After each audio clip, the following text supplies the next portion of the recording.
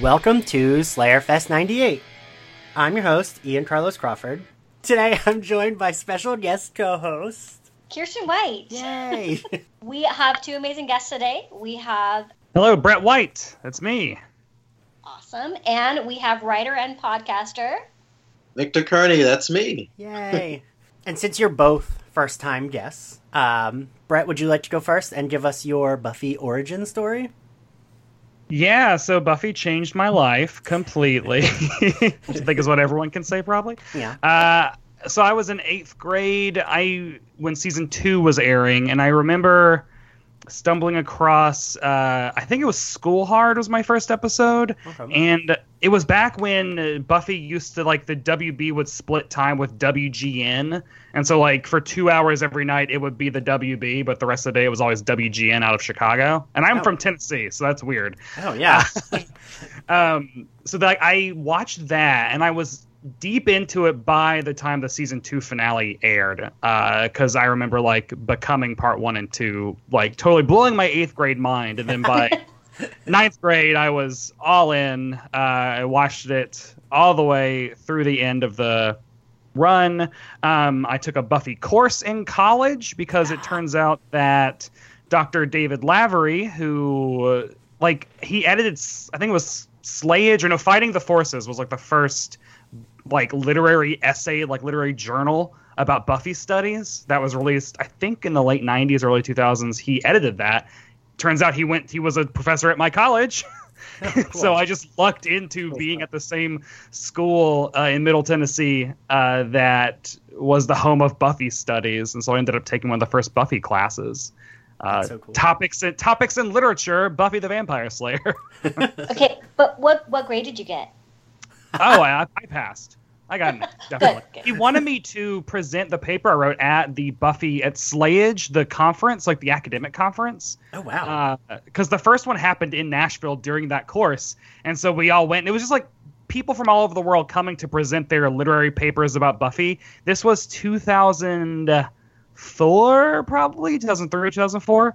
And there was like one sad person who thought it was like a convention, and he came dressed as Spike. Oh, no! That's amazing, but also, this is just professors reading papers.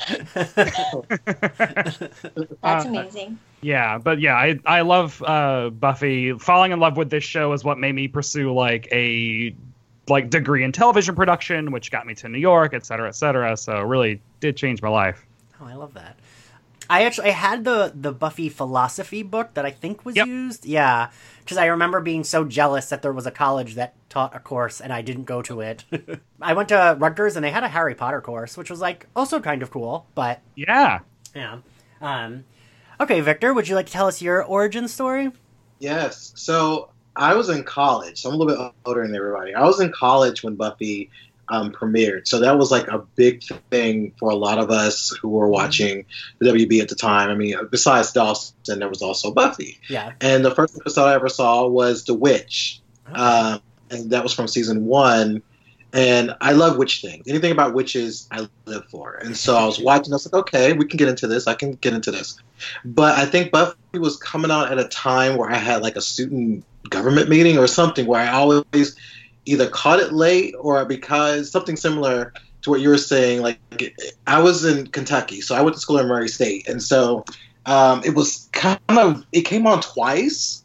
Right. So I was able to see it a little bit later. So I kind of went off and on with the first season. The second season was really monumental to me because it was my last year in college. So therefore, all the things that were happening in the second season, especially when Jenny Calendar was killed, that was like, okay, they are really taking it up here. And also they had Kendra, and I was really into the fact that there was a Black Slayer with a horrible Jamaican accent, but and I was like, okay, I'm really into it. I was very sad when she died. I was like, no, but she had so much more. But the Becoming 1 and 2 literally was coming out when I was graduating. So it was kind of heartfelt because it was like, everything was happening to her. And, that last episode was like, wow. I mean, what would you do if you had to make that choice? Yeah. And it was kind of weird to watch it because I think it was literally like, I'm graduating, I'm about to move on. She was moving on, and so it meant a lot to me. So ever since then, I was just a fan. And sadly, I went to Georgia. I went to Statesboro, Georgia. One half town had cable and one half didn't. And I was a hall director there, a graduate hall director there for a little bit. So I couldn't even see season 3. I had to run over to another dorm to watch parts of season 3. Ever since then, I was just stuck on it. And another funny thing about this is when I moved to Ithaca, New York, I worked at Cornell. For some reason, they didn't have. I think Buffy switched over to the other channel. UPN, yeah. Yeah, they didn't have it, so I had to literally order tapes from eBay. Whoa! And season 7, just because I could not. We didn't have the channel, so I had to literally order those videos to watch it. Listen, that's pretty good, especially for back then. I don't think I would have known to be order them. I remember I had whatever they would put out season VHSs, but it only had 5 episodes. Yeah, and those I remember having those and cherishing those, but being upset that it was only 5 episodes, so I didn't get the whole season. When the show went over to FX and got syndicated, I recorded every single episode on VHS tapes, and I made custom labels for all of them with a picture from that season and the names of the episodes. And so for season 7, I think in my Buffy class, the season 7 Blu-ray hadn't come, or the DVD hadn't come out yet. So my teacher was like, "Can I borrow your VHS tape of the series finale?" I think I'm pretty sure I've told the story before, but I had a professor and she was queer and she taught media studies. I don't remember the title of the class, but it was something in the realm of media studies, and it was presenting things that have been done really well in media. And so I did a presentation on Willow and Tara, and I used my VHS of the body and the scene where they're crying and they kiss. And my teacher was like, "I didn't know they had lesbians on this show. I might watch." And I was so excited because she started watching Buffy because she saw there were queer women on the show and she didn't know. So I was always jealous I didn't have a class to take because I always saw that there was one, but I would try to sneak it in as much as I could in undergrad. Yeah.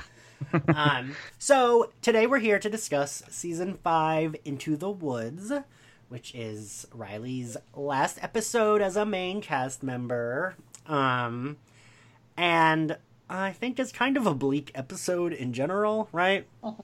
Yeah. It's downer. Yeah, it really is. I was rewatching it this afternoon and I was like, man, there's no the only parts that are fun are the Anya in the magic box moments. Yeah, I was surprised that this episode has, I think, 2 of my all-time favorite Anya quotes. Just like that Anya, she's newly human and strangely literal. And have a nice day, don't get killed. Especially when she's talking to Willow. That was just, thank you for taking the time to come in your busy day. Well, and I love that you're right, she is throwing shade, and she almost is doing it, but she's doing it not even quite realizing that that's what she's doing. She's just being completely honest. So the episode begins with a very heavy opening where they're all in the hospital waiting. And I think this group does it really well. They all, even just Willow and Xander sitting next to each other, and she's asking him what time it is, and he's like, "There's a clock right there." And she's like, "But you have one on your arm." I think Allison Hannigan does she always does really great friend moments. I think her acting lends itself to almost the same kind of sweet tenderness that Amber Benson does, where you enjoy watching her just be friends with people. And I think that this scene does it really well. Also, I didn't realize this. So Buffy's wearing the same top she wore in the last 3 episodes. So these are all supposed to be taking place one right after the other, which I hadn't quite realized, but I guess that makes sense. Yeah. Because the mom's going in. Is Willow wearing the exact same velvet corset, denim skirt, and weird purple tie-dyed top in the last 2 episodes too? I don't think so. Because that's what I noted. I was like, that is an intense look for this hospital. She has some cute little sweater thingy, I want to say.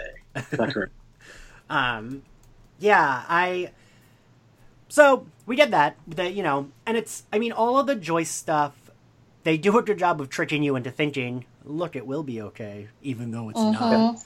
And I feel like, especially like us who have all clearly seen it a bunch of times, it like makes it more sad because it's like, no, don't celebrate this because nothing good is happening.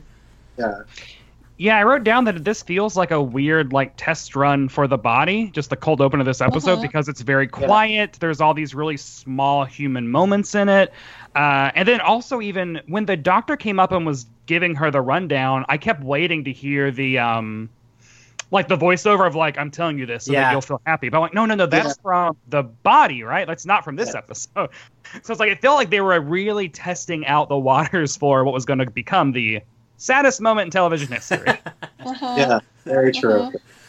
I do love the group dynamics of this scene too, when they get the good news and Riley, you can see, like, his physicality is very good in this show. I do not like Riley at all, but I will say, like, he plays this really well because when they get the good news, he gets ready for Buffy to hug him and she turns and hugs Dawn first, and he has this look on his face like, oh, which of course he's gonna hug her sister first. It's their mom.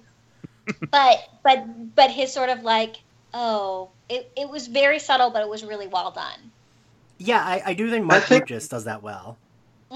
Yeah, I think when I saw this episode, I realized how lost he really was. He really wanted to be a part of everything, and just, I feel like he was always trying so hard. And I think that's one of the reasons why a lot of people don't like him, because he was trying to belong, because he came from a group that everybody very tight, and they supported each other, and they were like brothers and what have you. And he left that group. He like gave them up for this group that now is kind of like lukewarm on him. Yeah, and I think that's what's bothering him, is because he really wants to be not only in, but also wanted to be looked at as a leader too, because he keeps saying to Buffy how that he wanted her to come to him, and he wanted to do this, and he wanted to be the savior, and I think that was just a hard transition for him. Yeah, I would agree with that. I do always say that I feel like of her boyfriends, he does, I mean, at this point he's not trying anymore, but there was a point when I do think he wanted to try to be able to be okay with whatever, like, masculinity bullshit he has going on, where he can't. Yeah. And I mean, Buffy says it flat out later in the episode, you can't handle that I'm stronger than you. I think we see him trying to be okay with it, but I just don't think that, I think the writing team kind of knew Riley wasn't working. So I think they gave up on trying to make us like him a few episodes into the season. Like, I always wonder what the conversation was with Mark Lucas. If it was like, you are temporary, Buffy's not going to really like you that much. We're not going to... Because, he's not interesting once he's being bit by vampires. For me, then I just don't... Like, then I don't care, and I understand why she wants to not bother with him, right? So... Yeah, I mean, the whole arc of him making her mother's illness and her personal emergencies about his feelings, just... Right. I think it was well done because you get it, but also it's awful. Yeah. So you can see, like, it's not one of those things where it feels really forced, but it is totally, like, I feel like it's very, it's understandable from both ends. Like, he wants her to need him. She needs to take care of things, and he's not part of that. And so he makes it about himself, which is a very, like, human, understandable thing to do, and also awful. Yeah. So I feel like their way of edging him out, I felt like it was really well done. But again, I don't like him, so I was cool with it. It was also really surprising too, watching this when it originally aired, because like nowadays we are all so aware of like, oh, this actor's coming on for a recurring role, or we know. Or I remember like this being a complete shock, and then the fact that next week he is removed from the opening credits is like, oh wow, because this is what, episode 10 of season 5. I just looked it up to be like, this is not even like the mid-season. Well, I guess this was actually the mid-season finale because this is a Christmas episode. Yeah, but they also did not advertise things as mid-season finales back in. No, but it's 2000. I think so. Yeah. So it did come out of nowhere. Because I also do kind of think that, like, my hot take is Riley is the best of all her boyfriends. But that mostly speaks to how bad. Her boyfriend. Her other like, I guess Angel is kind of the best one, but then as an adult, I now realize, he was bitten when he was well over 18 also, and he was sleeping with this 16-year-old. Yeah. Like, No. it's real fucked up. Yeah. In retrospect. Oh yeah. Teen Me remembered that romance, the Buffy and Angel romance, being so just like deep and romantic. And then when I rewatched recently as an adult, I was like, oh, they've had like 2 actual conversations and suddenly they're soulmates. Yeah. And now that I have a teenage daughter, I'm like, not cool. No. Do you want her to date a 275-year-old, sometimes supervillain? I mean, yeah, and that's why I had children, actually. In the hopes that someday they would have just bafflingly inappropriate relationships. That's the dream, But right? yeah. And you know what? I do agree that Riley is probably the most stable option, but I still hate him. Yeah. People, and because I am writing in the Buffyverse, I get a lot of questions of who I ship Buffy with, and my answer is always the same: long-term financial stability. Yeah. Or even like, I mean, the show even ended up saying like the show ships Buffy with herself, because the series finale is like, I need to focus on me. Yep. Yeah. Because I make bad decisions. Yeah.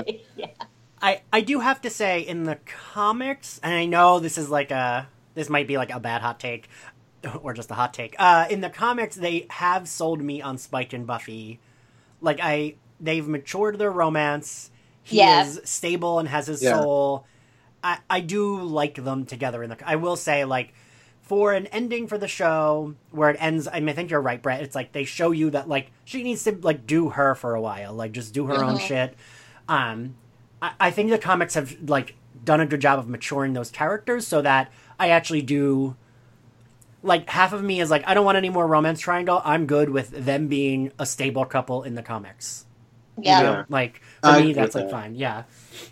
I will say that, I know people did not like Riley, but I kind of liked him because I always felt that he was a stable person, even in that universe, in the sense of who's willing to do what he can. All of the guys were willing to do everything that they can, but he was really willing to really put himself out there. I just feel like I don't think it's funny because I think I remember people saying they didn't like him, so I think Joss had to figure out what to do with him because people did not like him. Yeah. Mm-hmm. I always feel like he was her rock. If she would have really utilized him the best way, I think he would have been somebody very, very real to her if she would have realized that. But I also realized in this episode that he was just something out of convenience, if anything. Yeah. Mm-hmm. Yeah. And I think it's an interesting dynamic, too, to watch play out, because you don't see that very often. And they did try and bring in the betrayal angle to make it more dramatic, that,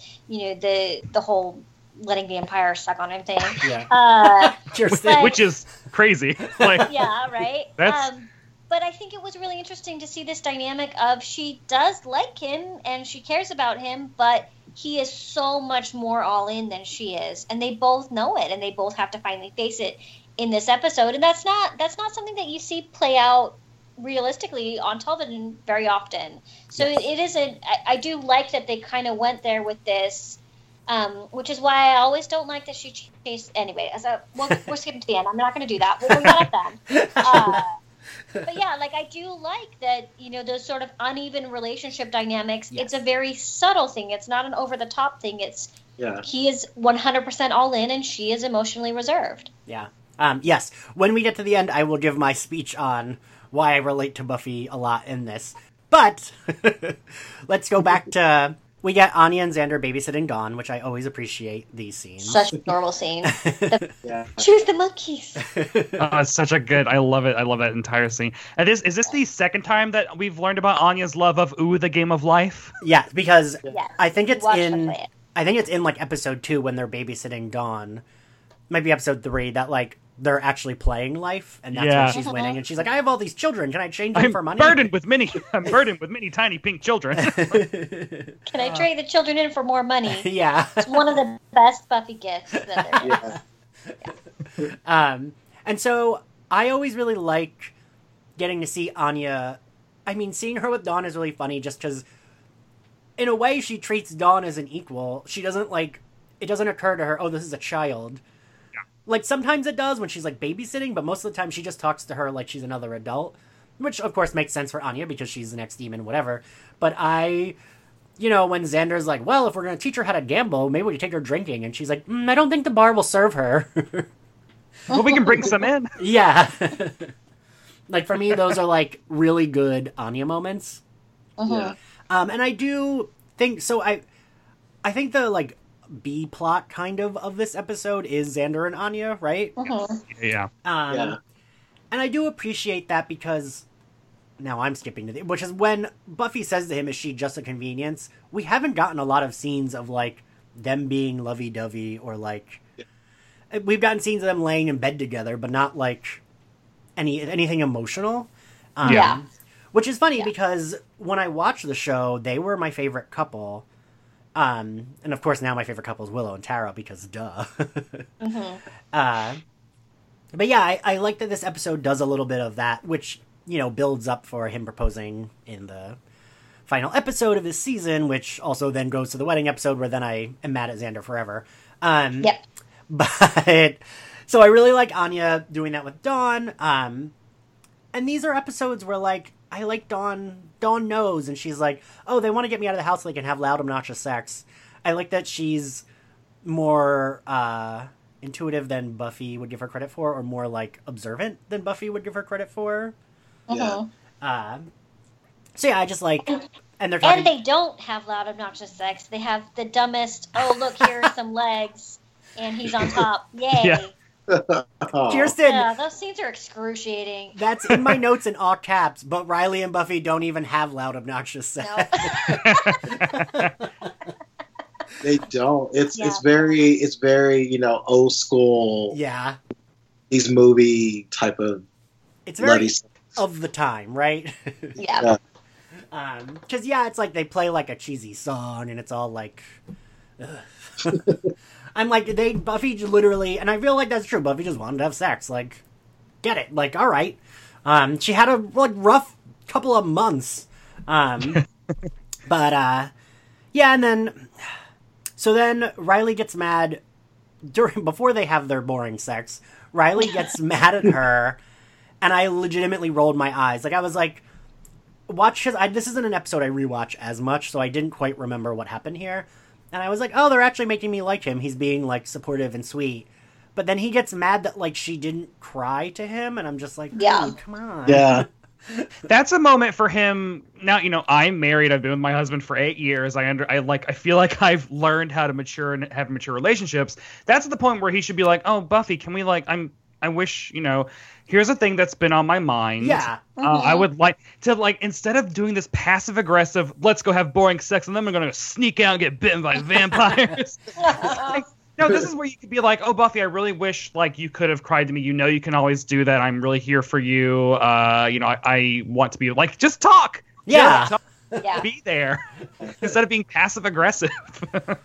Yeah, I was very curious to know more about what's really going on with Riley's self-worth and, you know, self-esteem. For some reason, I was, like, really obsessed with, like, what is really going on with you? Because all those things that, you know, he was saying, like, you didn't come to me, this and that and everything else, I just wanted to know, like, what does he really think of himself? And especially when he talks about Dracula and how he wanted to know how Buffy felt when, you know, when that happened. And it was just like, I just need to know what's really going on in your head besides you feeling like you don't belong. But, and you know, I guess it's because the initiative went back, you know, batshit crazy and everything else. I wonder if that just took so much of a toll that it's just a breaking point of Buffy not really being that person for him. He has Yeah. so many valid points too, like Yeah. that. It's just talk about them, dude. Like, Yeah. I can't imagine dating Buffy and being like, "Oh yeah, your ex is like a vampire that went evil and murdered a whole bunch of people, and then also you were just bitten by Dracula." Like, and I'm Mr. Cornfed. Is he from Iowa? Like, Yeah. I like, but talk about that. Like, tell her, like, sometimes I feel like I'm not dark enough for you. Like, I don't have this edgy side. Like, give her a chance to actually say no. I want you, Iowa boy. It's kind of like he's never giving her the option to actually let her get all in a way. It's like he's kind of jumping to her own conclusion and being like, well, you obviously don't love me too. Like, it's weird. Yeah. I mean, yeah, because, yes, being like, oh, this is my partner, they haven't expressed that they've felt this kind of way about it, but they're telling me now, I'd be like, hey, we can talk about this, but, like, yeah, the passive-aggressive bullshit just, like, doesn't fly. Yeah. And, like, I mean, granted, at this point, we think her mom is okay, so it's like, oh, we thought we had a scare, and that's all it was. So, whatever, but still, like, be like, oh, well, she thought her mom was gonna die, so maybe give her, even if these are your, like, thoughts, like, maybe give her a little bit of leeway here, right? Yeah. Like, it's like her parent that, like you said, Kirsten, like, she hugged her sister. Of course she hugged her sister. Like, this is her family, and you guys are 19. I mean, maybe he's a little bit older, but they're, like, literally That's the other 19. thing. He definitely is, because he was a teacher's aide, right? But he said he was a student, so he's like, that we figured that out because we were discussing that in season 4, too. Yeah. They do, at one point, say that he's a student as well, so he's, like, what's the word I'm looking for? So, like, he could be anywhere from, like, 2 to 4 years older. Yes. Yeah. Yeah. Or he could be a graduate student. I was thinking that he might be a grad student or whatever. That's true. Yeah. But, I mean, either way, yeah, he is I mean... He should be more mature. Yeah, but, I mean, like Kirsten said earlier, I do think the writing is done well. Like, I don't think... Yes, definitely. I think this is all on purpose, right? Mm-hmm. I mean, James Marster said in our episode for Fool for Love that he thinks... I mean, he said it in such a funny way. He was like, remember Mark Blucas? And I was like, yes, of course I remember Riley. And he said that he thinks that Riley was written that way to set up for Spike. But You didn't see that. He Makes even sense. said he couldn't... He was like, I don't know that that's true, but I think that that's what happened. Like, I think they knew what they were doing with Riley, and they did all of it on purpose. And I'm, like, kind of inclined to agree with that. Yeah, I mean, the boring sex scene ends with us learning that Spike is outside, ostensibly, like, watching them have boring sex. Well, not watching them because he can't see from that angle, but But, like, he knows what's going on. I know. So the fact that, like, that stuff is starting just as the Riley stuff is ramping down does really seem like that was the intention. Right, yeah. Although, okay, I'm going to really question Riley's soldier skills, too. He walks out of the house. Spike has been standing there smoking for how long? And he's not like, why is there cigarette smoke out here? And Spike is, like, not being furtive following him either. So I'm going to say Riley's not a great soldier. No. Yeah, and because you're right. Like, in the one episode, what is it? I forget which episode it is now. The one where she meets Lori for the first time. There's, like, a ton of cigarettes by that tree because he's been smoking there. Also, how do we feel about that with Riley going to the vamp, like, den, house, whatever, to, like, get bit? It's so similar to the Willow being addicted to magic kind of thing. Yeah. For me, like when they make the whole mystical metaphor thing really on the nose. And the only reason for me that, like, I mean, I don't care because it's like we get 3 episodes of it and then he's gone. So, like, sure, fine, whatever. I do think a lot of times on this show, and clearly I say this with love because I love this show, I do think a lot of times there's, like, a clear predecessor to another plot. Like, I think Sunday in season 4, as, like, the head of that college vamp gang, was, like, totally, like, they're trying out a villain like that, and that's what led them maybe to glory. And I think you're right, Brett. I think this is, like, the predecessor to Willow. I wish they would have been like, we don't need a whole season of this. No. But, you know, we got it, so whatever. But, yeah, I don't quite know what if we're supposed to see it as a metaphor for drugs, as a metaphor for sex, as a I thought it was a metaphor for him cheating on her. I mean, right, like, that's, I was gonna say, like, clearly we're getting to, like, oh, he's cheating, but I don't quite know. And because could that vampire drug house have had more mattresses? Like, the whole thing was mattresses. It was just like mattresses against the wall, mattresses on the floor, mattresses stacked up. Like, where did they get all of those? Yeah.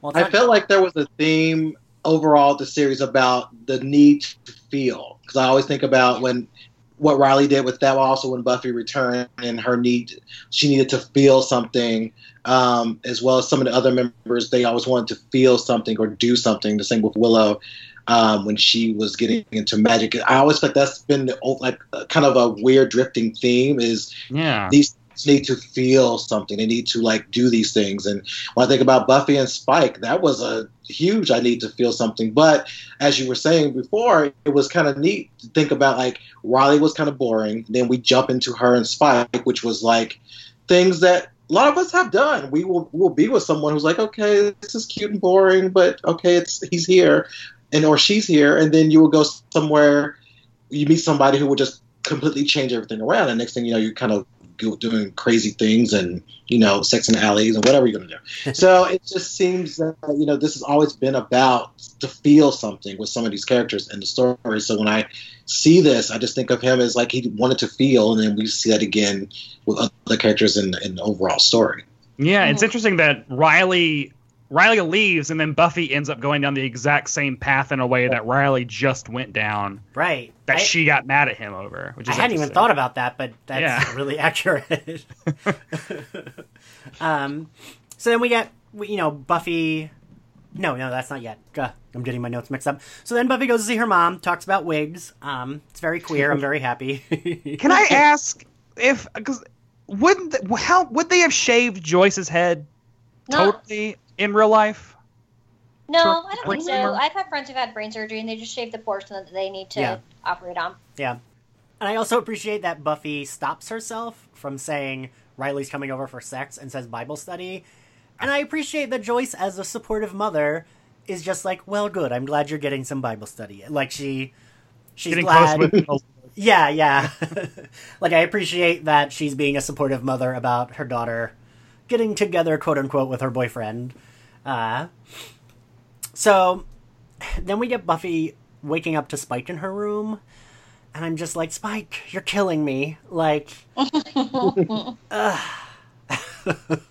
And also, if any of them had cell phones, this would be a lot easier. But like, no one in Sunnydale seems to have a cell phone until. And this is definitely cell phone time, right? This is I had a cell phone, and I was I had a cell phone. Yeah, I was a junior in high school, I think, when this aired, and I had a cell phone. I was a senior, and I'm pretty sure I also did. Because I remember when I would watch this, being like, why don't they have cell phones yet? They make a point of that in the season 7 premiere when Buffy's like, I'm giving you the greatest weapon ever, and she finally gives Dawn a cell phone, which seems like the show winking at, we know we probably should have had cell phones for the past 3 seasons. Yeah, I will tell you, as an author, cell phones are a nightmare. Yeah. Because they make plots so difficult. Because why wouldn't they just text each other? Like, I have a friend who wrote a slasher novel, and she very, very deliberately set it in the middle of nowhere so that she could ostensibly say, there's no cell coverage here. Like, it's hard. They're hard to plot around. I don't blame them for leaving them out as long as they possibly could. I also wrote down that the internet would have made the fact that when they go to the suck den, which I guess is what I'm calling it. I'm into that name. When they go there, none of the vampires seem to like that one vampire comes up and picks a fight with Spike, and it's like, well, you guys don't know who Spike is, and then they also can't like face ID Buffy. And I was like, if the internet exists, like if this episode was taking place in 2018, there would probably be like a dark web Empire website that's like, here's what the Slayer looks like, here's who she's dating right now, here's like all of her, because everyone would have cell phones, etc. And so like as soon as Riley shows up, you could imagine all of them being like, let's watch him. Like, like maybe don't take him as a client, or if we do, we gotta be real careful about this shit. Or it could have been like some like a cruiser site, like that was a cruiser site when you go to new towns, like it's like where to go if you want to get your blood or whatever. Like, don't you like stick your arm through a hole in a bathroom stall? God, the hole. That could work. So anyway, I think you're right, Kirsten. It's a metaphor for cheating. After us discussing this suck house as it is, so. The Spike going into her room, I get it. He doesn't have a soul, whatever, but I'm just like, dude, at least leave when she's getting out of bed to get changed. Like, walk out of her door. Yeah. And the reveal is just weird, right? Like, especially because the audience already know, like, we already know everything that's going on. Mm-hmm. And I don't... So I think that Buffy is written, like, it makes sense for Buffy, but... the way she acts for the rest of this episode, I don't love it. Because I don't like when she gets all in her head with her loner bullshit. I have to do this. I get why she wouldn't want to talk about it in front of everyone, but this seems like something she should have, like, talked to Willow and Xander about, to be like, hey... Yeah. Can you guys believe this shit? Yeah, Willow's not in this. She's in two scenes in this episode, and that is it. Yeah. It's weird, right? Like, it seems like maybe even not Xander, but at least Willow, that she would talk to. Yeah, you would go to your best friend for sure. Yeah, especially when you're 19 and you found out your boyfriend. Like, it seems like she should have talked to Willow. But, you know, this and Lost are two of my favorite shows. Well, this is my favorite show. Lost is one of my favorites. And that show always had the problem of, why isn't everyone talking about the thing that just happened? Yeah. And sometimes this show delves into that, and I guess a lot of shows do, because then you don't have plots if they're just, like, talking it out. But so she just runs out. Riley sees her, but then doesn't, like, no one talks about it. Like, he doesn't immediately go to her. Remind me, is it the initiative is already there, or does he run in? They're at his place? Yeah, they're in his apartment. Right. Okay. And then he magically knows they're there when he couldn't pick up on Spike and all the cigarette smoke. Yeah. So, He knows the cologne, the specific initiative cologne they all wear. That musk of testosterone. Suddenly this episode is gayer than I thought it was. When we get this, like, well, it's now the army. It's like all the old initiative guys have been, like, folded into this army thing. And they're talking about going down and stopping all these demons in Belize that are, like, attacking missionaries? Yeah. And I wrote down in my notes, like, why was the initiative so boring if what they just described is so cool? Like, I want to watch that show. Oh, see, I was kind of like, let him kill the missionaries. I mean, they don't belong there. Well, like, it's so, I think this made me realize why the initiative was so boring is because you want to watch demon hunting spy army guys going international. Like, you want to watch Alias, but with demons. Yeah. And Buffy had to remain on the Hellmouth, and also their budget was so low. That we got what we got in season 4, which is a warehouse with some tinfoil, and they're just on campus. There is a good initiative show and a good initiative idea, but it involves them actually going places. Yeah, they just, like, that would have been cool, but it probably wouldn't have been cool to watch within their budget. No. So what? Then we get... Does he come see her in the magic box? Is that what's next? Yeah, she's beating up the punching bag. Oh, wait, no. So this... Yeah. No, this is when we get the really good line that Brett mentioned, which... Yeah, this is maybe my favorite scene in the episode because it is just like all the other characters just doing a bit of comedy because they're all preparing for the Christmas rush, the holiday season rush. And I noted on the banner, I love this detail. It's like, get all of your, like, winter solstice, Hanukkah, Kwanzaa, Christmas, and Gurnthar's Ascendants gifts here. That's so good. I really appreciate that it's a Christmas episode, but it's not... They don't even talk about it. It's just like, oh, there's a sign there. There's some decorations. Yeah. Because in the next episode, there's also still, like, all these holiday decorations around the magic box in Triangle. So they just don't, like, talk about it, but they're there. I always wonder if there was maybe, like, a scene or a line that was cut. Triangle is the episode after this one? Yeah. So this scene right here is setting up Triangle. Yeah. Oh, totally. Yeah. Oh, wow. That's great. Great writing. Yep. Yeah, because they definitely lean into the Willow and Anya not getting along. Yeah. So Anya delivers her line of, I know what you say about me.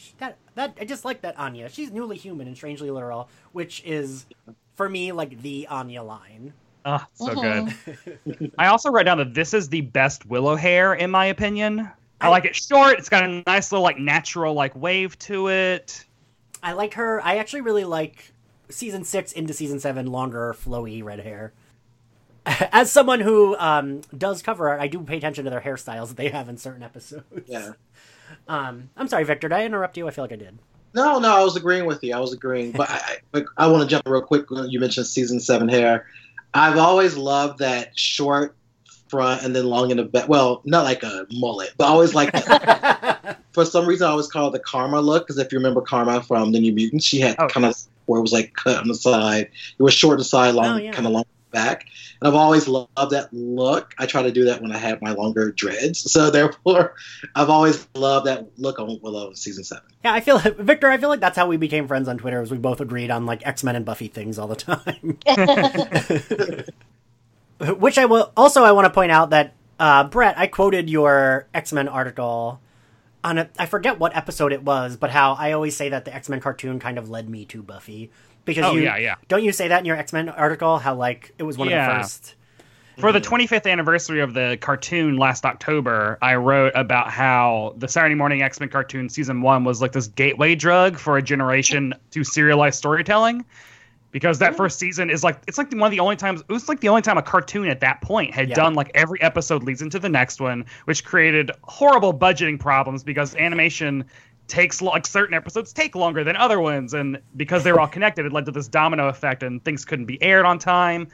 But like that was what got me into like, oh, stories can continue from week to week. And then I latched onto Buffy because, I mean, I'm a huge X-Men fan.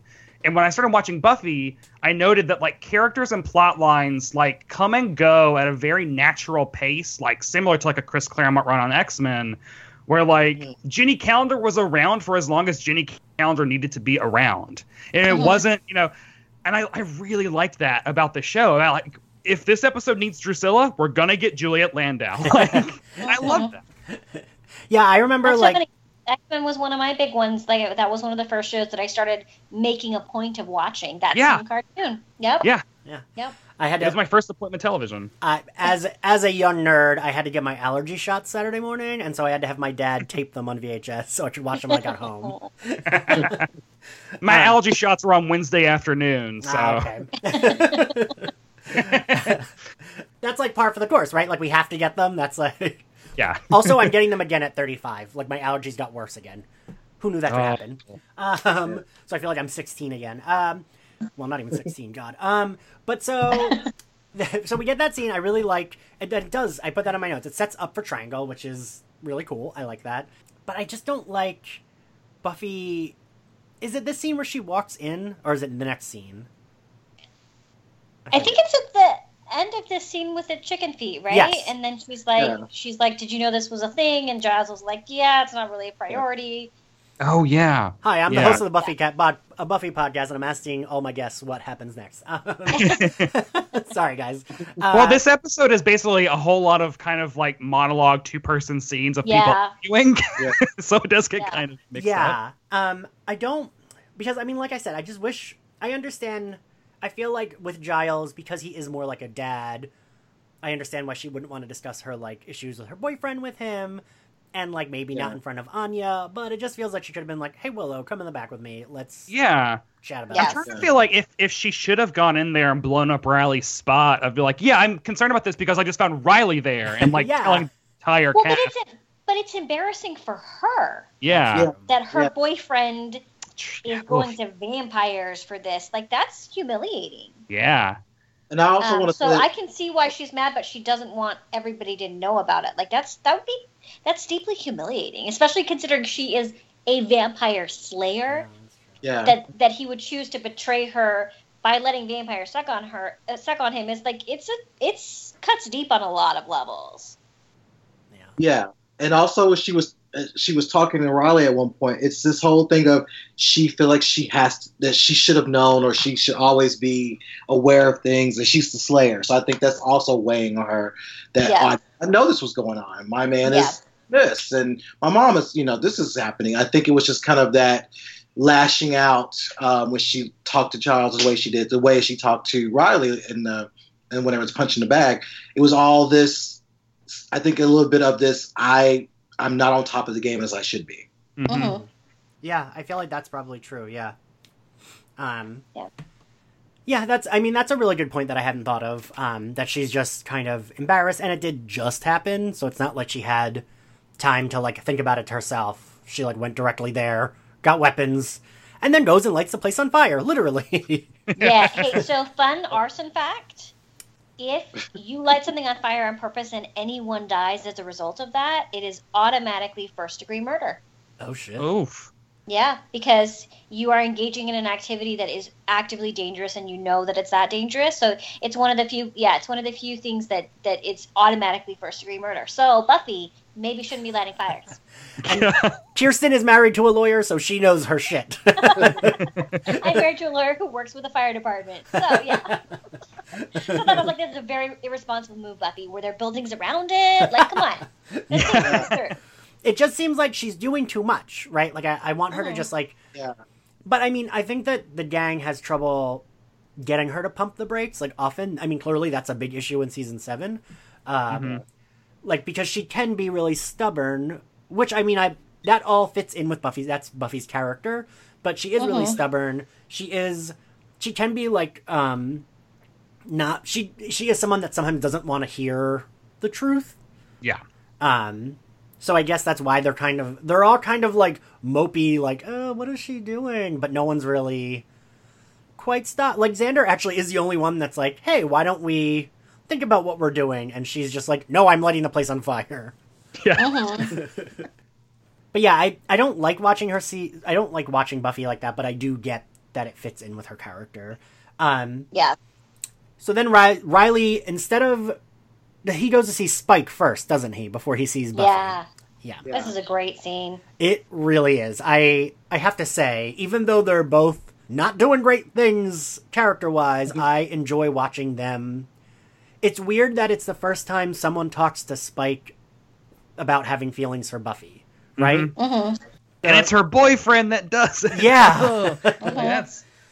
But the whole reason that Spike did any of this is to basically, like, break them up or like to fuck up their relationship, right? Like, because he doesn't care. No. Yeah, no, he does not give a shit. But it is like, it's one of those things where it's like Spike's motives are really shitty. And if it could have been somewhat, like, if it could have been Willow that found out, could have delivered the information a lot, like, easier and, like, leaned her into it and just been like, hey, why don't we sit down? Rather Not than basically like, surprise! Yeah, Gotta here's your get there boyfriend. fast, come on. But, of course, right, in the long run, we're like, oh, well, Buffy clearly needed to know that, right? Yeah, but I love the scene after when Buffy comes out and Spike's like, all right, let's talk. And she just gives him just this utterly withering look and walks away because Spike does everything wrong. Yes. And so the scene between him and Riley, I think, is so fantastic because there's two men who are both in love with Buffy, and they both know they don't deserve her in a way, and they're never going to get what they want from her. And so that whole, like, acknowledgement of that, even though they hate each other, I think was really well done. Mm-hmm. Yeah, it's almost like when you get two villains just, like, chatting, and that's kind of what this felt like, because, they're both going around about it in, like, the worst way. Spike is, like, stalking her. Riley is lashing out. And I really like when Spike throws him the drink. Yeah. The bottle. I just really like that. And he just sits down. Especially because this comes after... Wait, is this after? No, this isn't after that. I was going to say, this is right after Fool for Love, but it's not. I mean, Riley walks in and immediately, like, stakes Spike with a plastic wood grain stake. But, like, as an act break, that was... pretty amazing. Mm-hmm. Yeah. Like, yeah, and also I kept thinking, Jesus, even though that's not like a wooden stake, that has to hurt a lot, right? Yeah. Yeah. My question is, logistically, how does a plastic stake go through a shirt? If it's pointy enough, right? I don't know. I mean, Super that was just, I don't know. I don't know, man. I have some issues. Also, like, he's wearing a black shirt, so they don't really have to... Like, because when he sits back down in the chair after being staked, you don't see a hole or blood because it's black, so it's, like, in shadow, kind of. It's a really good way to work around that. I feel like they were pretty good about that on the show a lot, because I feel like, you know, and the... Now I forget what it's called, and I usually have it sitting right here by me. Oh, yeah, there it is. It is on my desk. Slayers and Vampires, the, like, oral history book. Joss says so many times how lots of times their budget was their biggest issue. Like, they had to work around it, and, like, they would have, like, 2 walls to film this one scene, and they had to make it look like a huge building.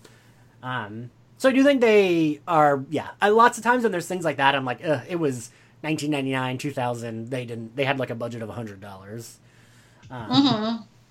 But yeah, I like that scene. I like that. I also like that it's just, Riley just says it. There's no, like, discussion about it. Riley's like, oh, well, like, I know you like her. And there's no one disputes anything. They just kind of are like, yep. And we both suck at it. Let's have a drink about it. It feels weird, but it also feels organic for the two of them, right? Yeah. Then Riley comes into the magic box. And I do like Anya being like, ooh, are you going to have some late night hanky-panky? And her, like, not getting it. It's like, clearly Riley's upset. This is not going to be, like, a fun time. This is going to be, like, a really bad discussion they have. And Xander kind of gets it. He's just like, come on, let's go. And their talk, I think, is, like, really good. I don't know. I think the conversation, I mean, while Buffy is right, but I do think Riley, I don't know. I think the writing in that scene is really tight. Yeah. Mm-hmm. Because I do feel bad for both parties, even though I'm on Buffy's side. They are both equally in the right. Well, not equally, but they're both right and wrong in different areas. Like the way that like Buffy, the Sarah Michelle Gellar, bites out that line of like, "Tell me about your whores." Yeah, ugh. She does it so good, and it's also like, again, it's one of those like, "Oh, pump the brakes, Buffy!" Like that you're getting real. Like they're both. She's so angry, justifiably angry, but also very angry. And it's like that's not going to get a good conversation back from Riley, who was also when he busts out that. The initiative is back, and tonight, like, it is a super dick move to give her an ultimatum, even though he says, like, it's not an ultimatum, give me a reason to stay. It's like, that is an ultimatum, like, no matter what. It's so mean. And the whole give me a reason to stay just really gets under my skin, because it's basically like, yes, I betrayed you, I did this awful thing, but in order for us to stay together, you're going to have to continually to prove to me why we should. Like, what? It's like he's right. He is like totally in the right, like all the way up to that point. Like he is right. Like, yes, Buffy, can you please actually let me know you love me, because I actually legitimately don't know. But then he takes it that further step of being like, prove it to me now. Like he should have said, listen, the initiative is coming. I think it's best that I go, and just leave it at that. Yeah, because that still does the same thing. Like that will still plant the seed in like if. He should trust Buffy that if she does love him, he doesn't need to say, come tell me. She will do it. Yeah. Or I'm going to go unless you want me to stay and we can try and fix this. Like, but the whole, like, But he was very desperate. I mean, I guess part of me goes out to him because I think a lot of us have been there. We have been desperate and we're just trying to, trying to find a reason trying to see where we matter with someone. So I think a part of me was like, no, I understand he's throwing out everything he can. He's trying to get everything he can do at that moment to see if it's worth, everything to him. And so I just felt like he was desperate and he just needed to know something, and he was doing everything he can to be in her life. I think that was just the last straw for him. Oh, it's a real believable argument. Yes. Too. I just remembered my first long relationship blew up just like this. There were no vampires involved. We had No a suck boyfriend. We had dated for like 2 years, and most of it had been long distance. And then he was finally, he was a college freshman, and I was a high school senior, and he was finally close by. But he just like was not as into the relationship as I was. So I finally was like, look, you either need to start like treating me better and like actually coming over when you say you're going to and stuff, or I think we should break up. And he was like, okay. And I was like, what? Because to me, it was a, like, I'm going to tell him this, and then he's going to realize that he hasn't been a great boyfriend, and then things are going to work out. And instead he was like, oh, thank goodness, yeah, bye. Oh, on the same page. No wonder I hate Riley so much. I was him. I broke up with so I've only ever had one girlfriend.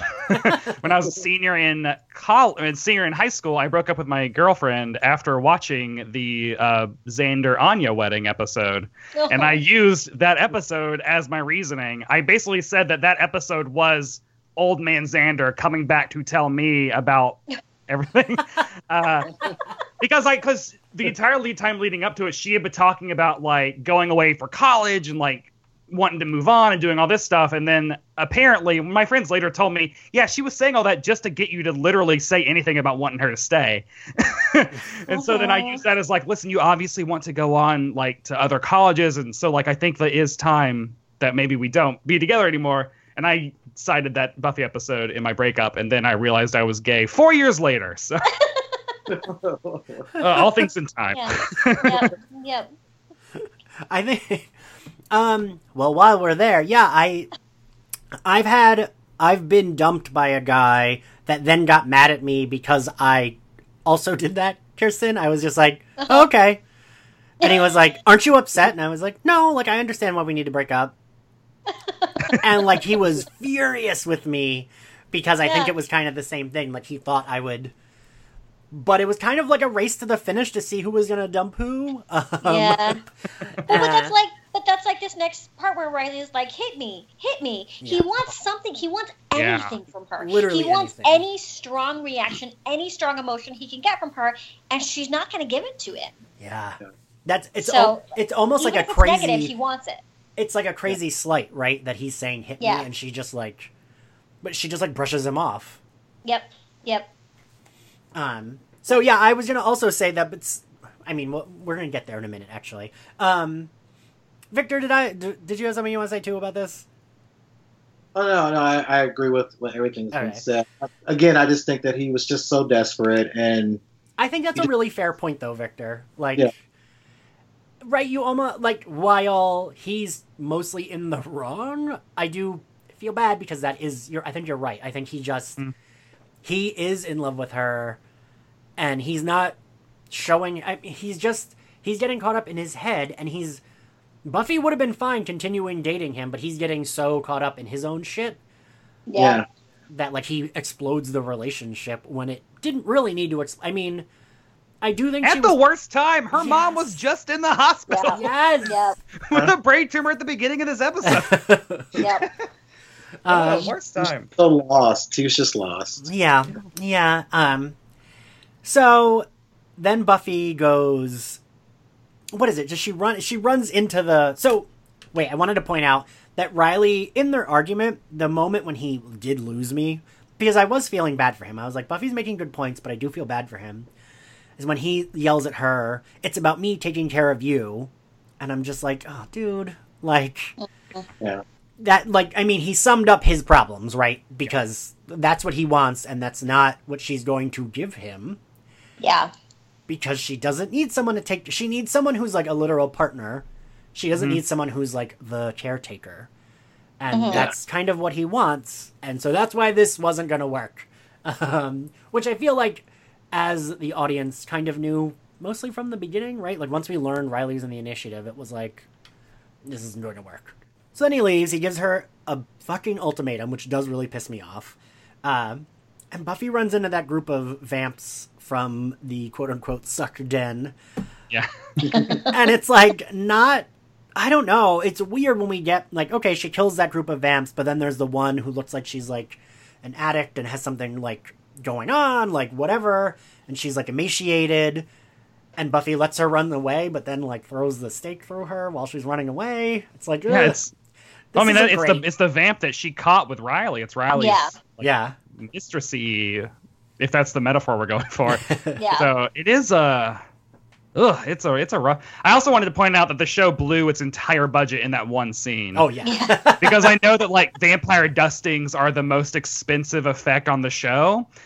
And because that's why sometimes they dust off screen and then like dust is literally like thrown up from the bottom. Like a little poof.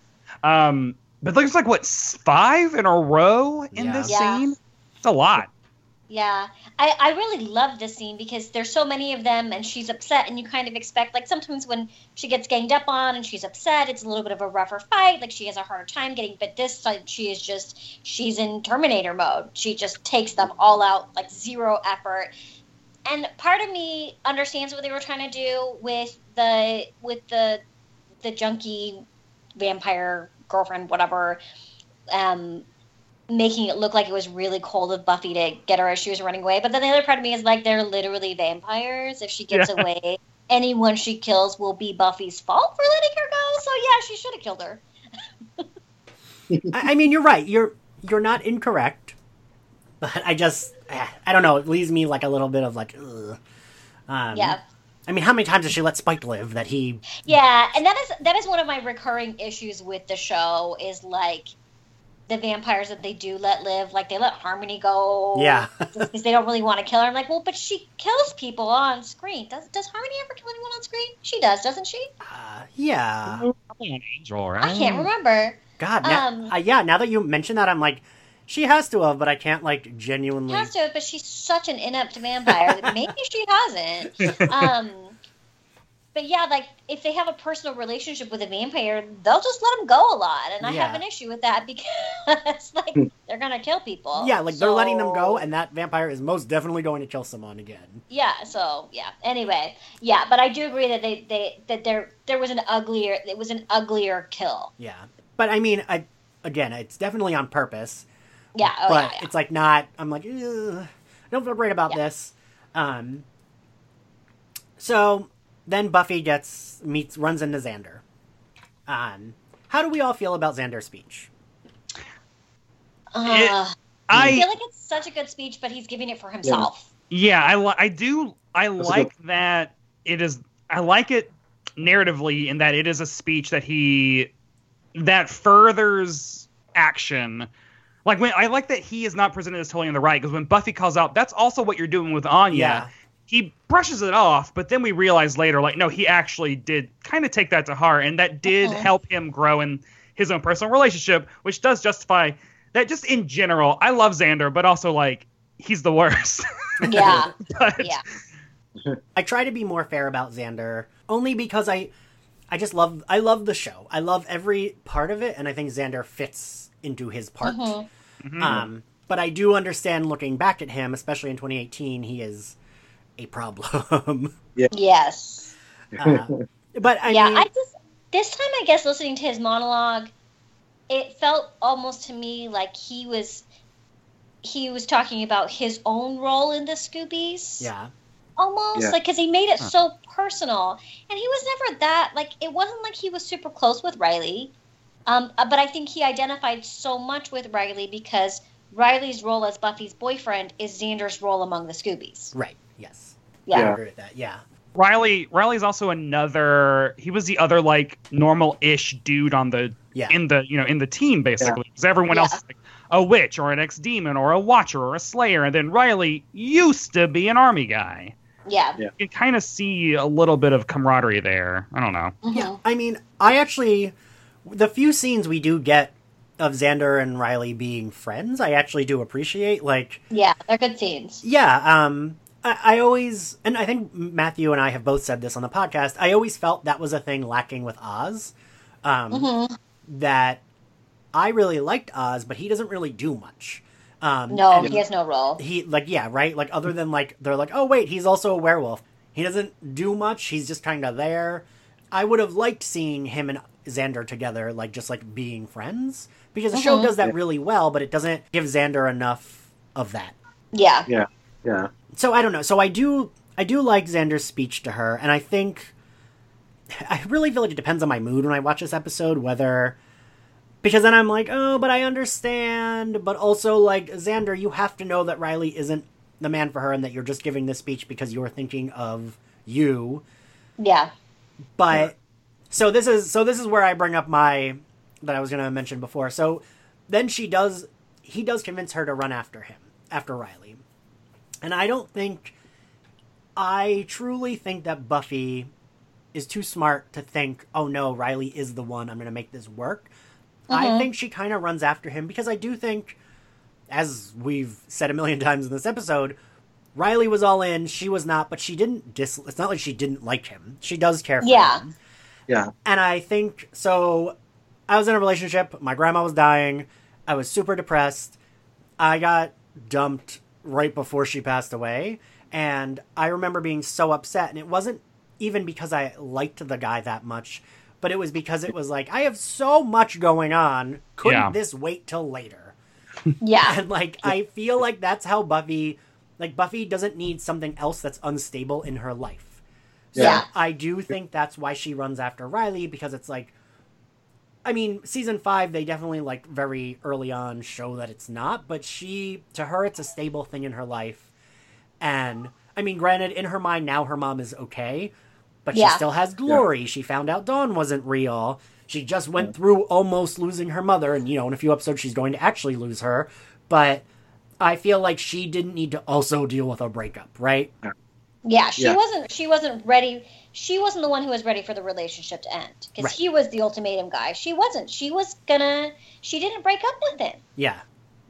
Yeah. She would have been, like, I don't think she was unhappy. Like, I think she was like, this is fine. Yeah. And I mean, most of Riley's, up until this episode, most of Riley's bullshit was like, we saw it, but she didn't. Yeah. Right? Like, him going off and getting bit, him meeting that vampire at the bar. Like, he was dealing with his shit off screen. And I mean, he does say to Xander at the end of that one episode, oh, she doesn't love me. Oh, yeah. Which is, like, pretty brutal. Yeah. That kind of hit me when I first saw that episode when he said, and I was like, oh. Yeah. Oh, okay. And that was interesting to see. But I wanted to go back to what you were just saying about Riley, and oh, wow.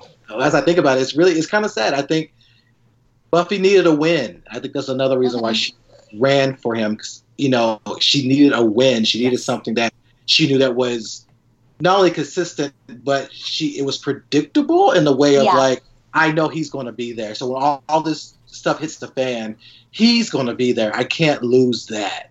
Yeah. And that was another reason why she was running for him, because he was a convenience. Sadly, he was a convenience, and I think she got so caught. I think many of us have done this too. We found someone that when things go down, we just kind of jump to that person that we know is going to be there because it's a convenience. Do we love that person? Do we care about that person? That can be questionable. But I mean, right, and I think that's why I do get a little, like, teary-eyed when I watch the end, just because I feel so bad for Buffy. She has so much shit going on, and Riley, like, basically creates another problem for her. Yeah. Yep. Yeah. Yep. And that... I did want to point out also that in order to go back into Army or whatever, Riley has his spy outfit on. Yeah. He busts out the turtleneck and the leather jacket. Yes. Yeah. I love that. Goodbye, Mother. I'm going to Army.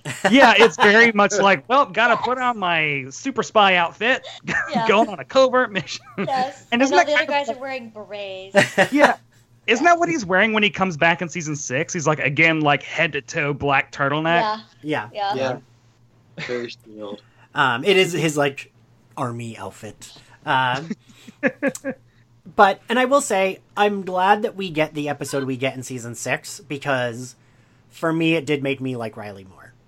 It did. It was very redemptive for him. Yes. And it was great. I was like, we didn't need more of him. That one episode was like all I needed. So that way I felt in some way like he matured, and like him and Buffy also had an understanding for each other. I felt like, right? Yeah. That's like the most you can hope for with an ex. Like, oh, so we understand each other. No, like, I don't think she had hard feelings. Didn't seem like he did anymore. Like, I am glad that we do get that episode, because I wouldn't have liked this character leaving on such a shitty note, and kind of like Oz never does anything bad and then leaves on a shitty note. Like, yeah. So then Xander gives Anya his speech, which I think is cute, but I don't know. What do you guys think? I love Xander and Anya. So Yeah. I love it. Like, because I think up until then, so much of their relationship was like she chose him, she pursued him. He was like, well, okay, I guess.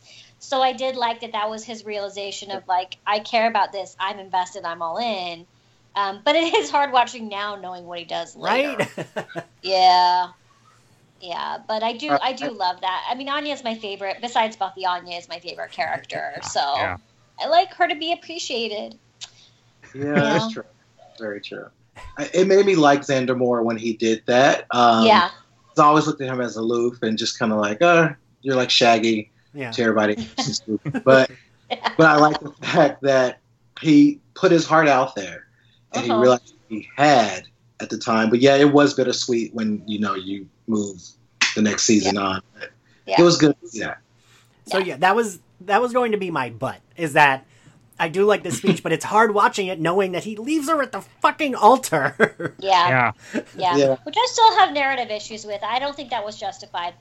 That, if there was... You can have me back on next season, and I will talk about that for an hour. Kirsten, if you magically were like, Ian, if you could change one thing about Buffy, the show, what would it be? And it would literally be that. I would have had them get married, and they would be the happy couple. That's the happy couple for the rest of the series, for a season and a half. Yeah. Because, I remember there was a quote at the time saying, like, happy couples aren't interesting. Whatever.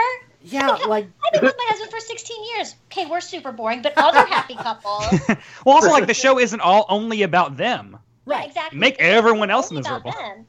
But, like, you look at what Parks and Rec did with Yes. with Leslie and Ben, and they maintained that relationship. It was always a respectful, happy, healthy relationship, and it was still interesting. Like, I felt like it was the laziest narrative choice they made in the entirety of Buffy. Yeah.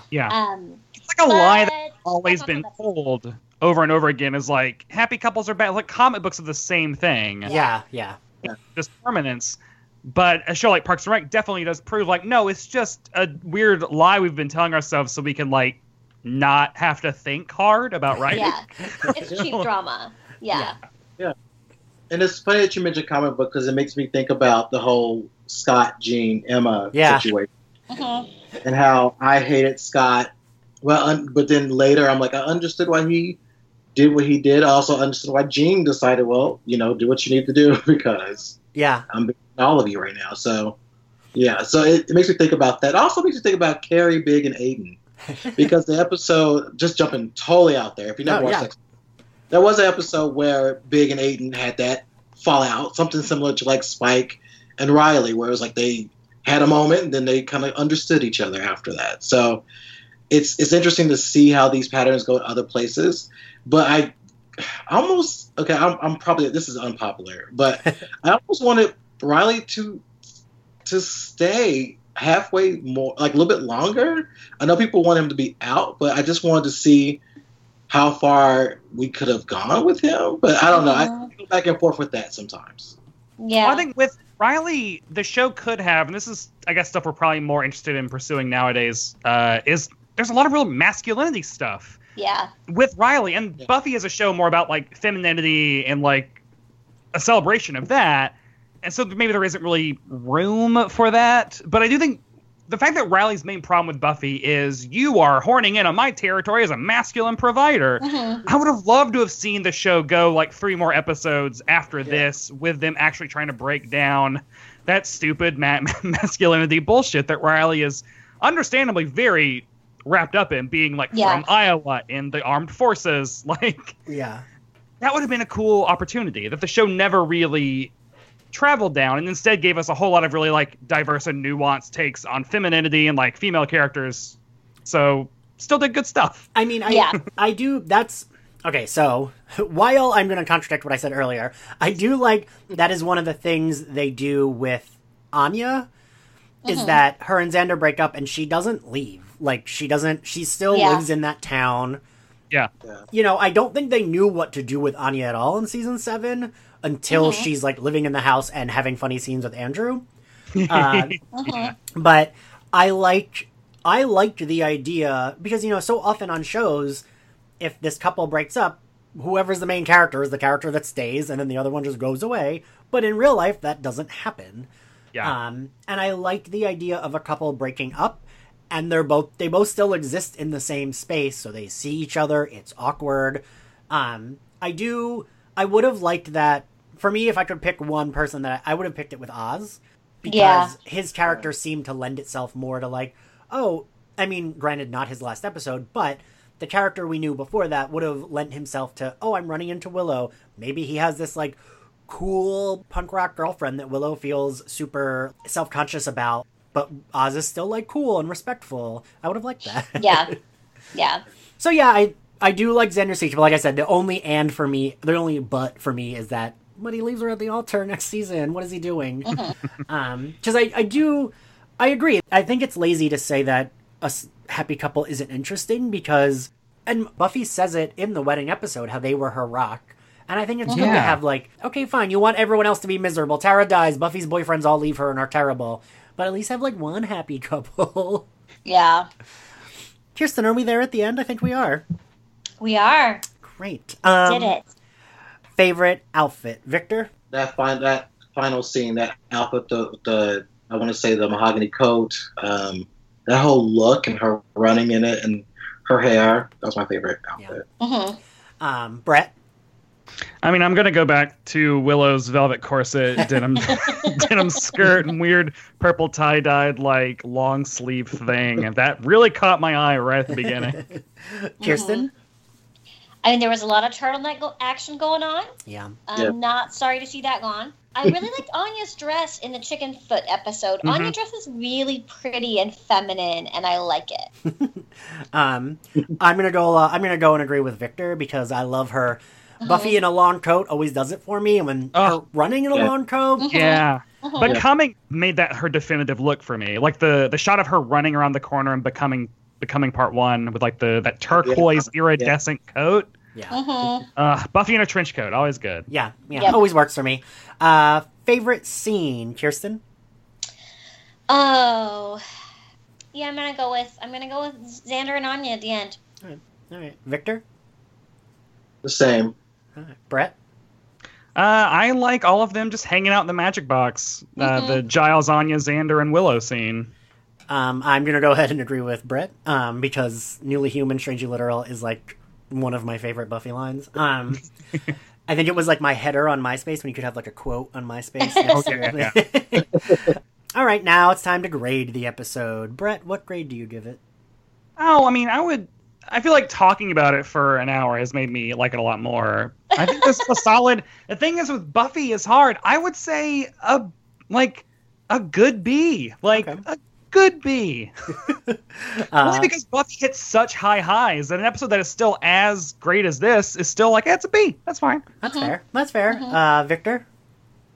I would say A- because there was a lot that I could identify with my own personal experiences where I have, either been as desperate as Riley or defiant as Buffy or as shady as Anya. So I would say that this kind of showed a lot of things that I was like able to connect with myself in situations. So I will say A-. All right. Kirsten? Yeah, I'm going to go A- too. I feel like this episode accomplished so much and really moved things forward in interesting ways. Like, it was very much like you said, a mid-season episode, and I feel like with what it was working with, it did a really good job. Oh my god, guys, I'm going to be the hardest grader. I'm never the hardest grader. I give it, and I say this with love, and I agree with everything everyone said. Victor, I agree. Like, I saw myself in both sides. Like, I sympathize with Riley at times when I thought he was being a total asshole.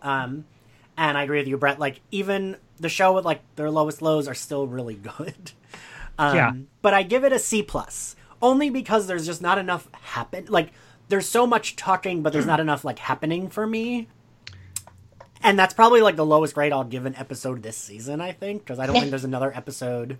And it's just a little too morose. It reminds me, and like I said, I love all the parts of the show, but it reminds me of a season 6 episode more than a season 5. I can see that. So that's why I give it a C+. Thank you. Thank you, Victor and Brett, for joining us. And thank you, Kirsten, for guest co-hosting with me. You were wonderful as always. And if you want to follow SlayerFest98 on Twitter, we are at SlayerFestX98. And if you want to find me on the internet, I am at IanXCarlos on all social media platforms. Kirsten, where can people find you? I am on Twitter at Kirsten White and on Instagram at author Kirsten White. And Victor, where can people find you? I am Wenderman5, that's 2 N's on Twitter, and his name is Victor on Instagram. And Brett, how about you? I am at Brett White everywhere, and you can also read things I write on Decider and listen to my podcast, Must Have Seen TV, which will come back soon, hopefully. All right, well, thank you guys so much, and thank you everyone for listening. Bye. Bye. Bye.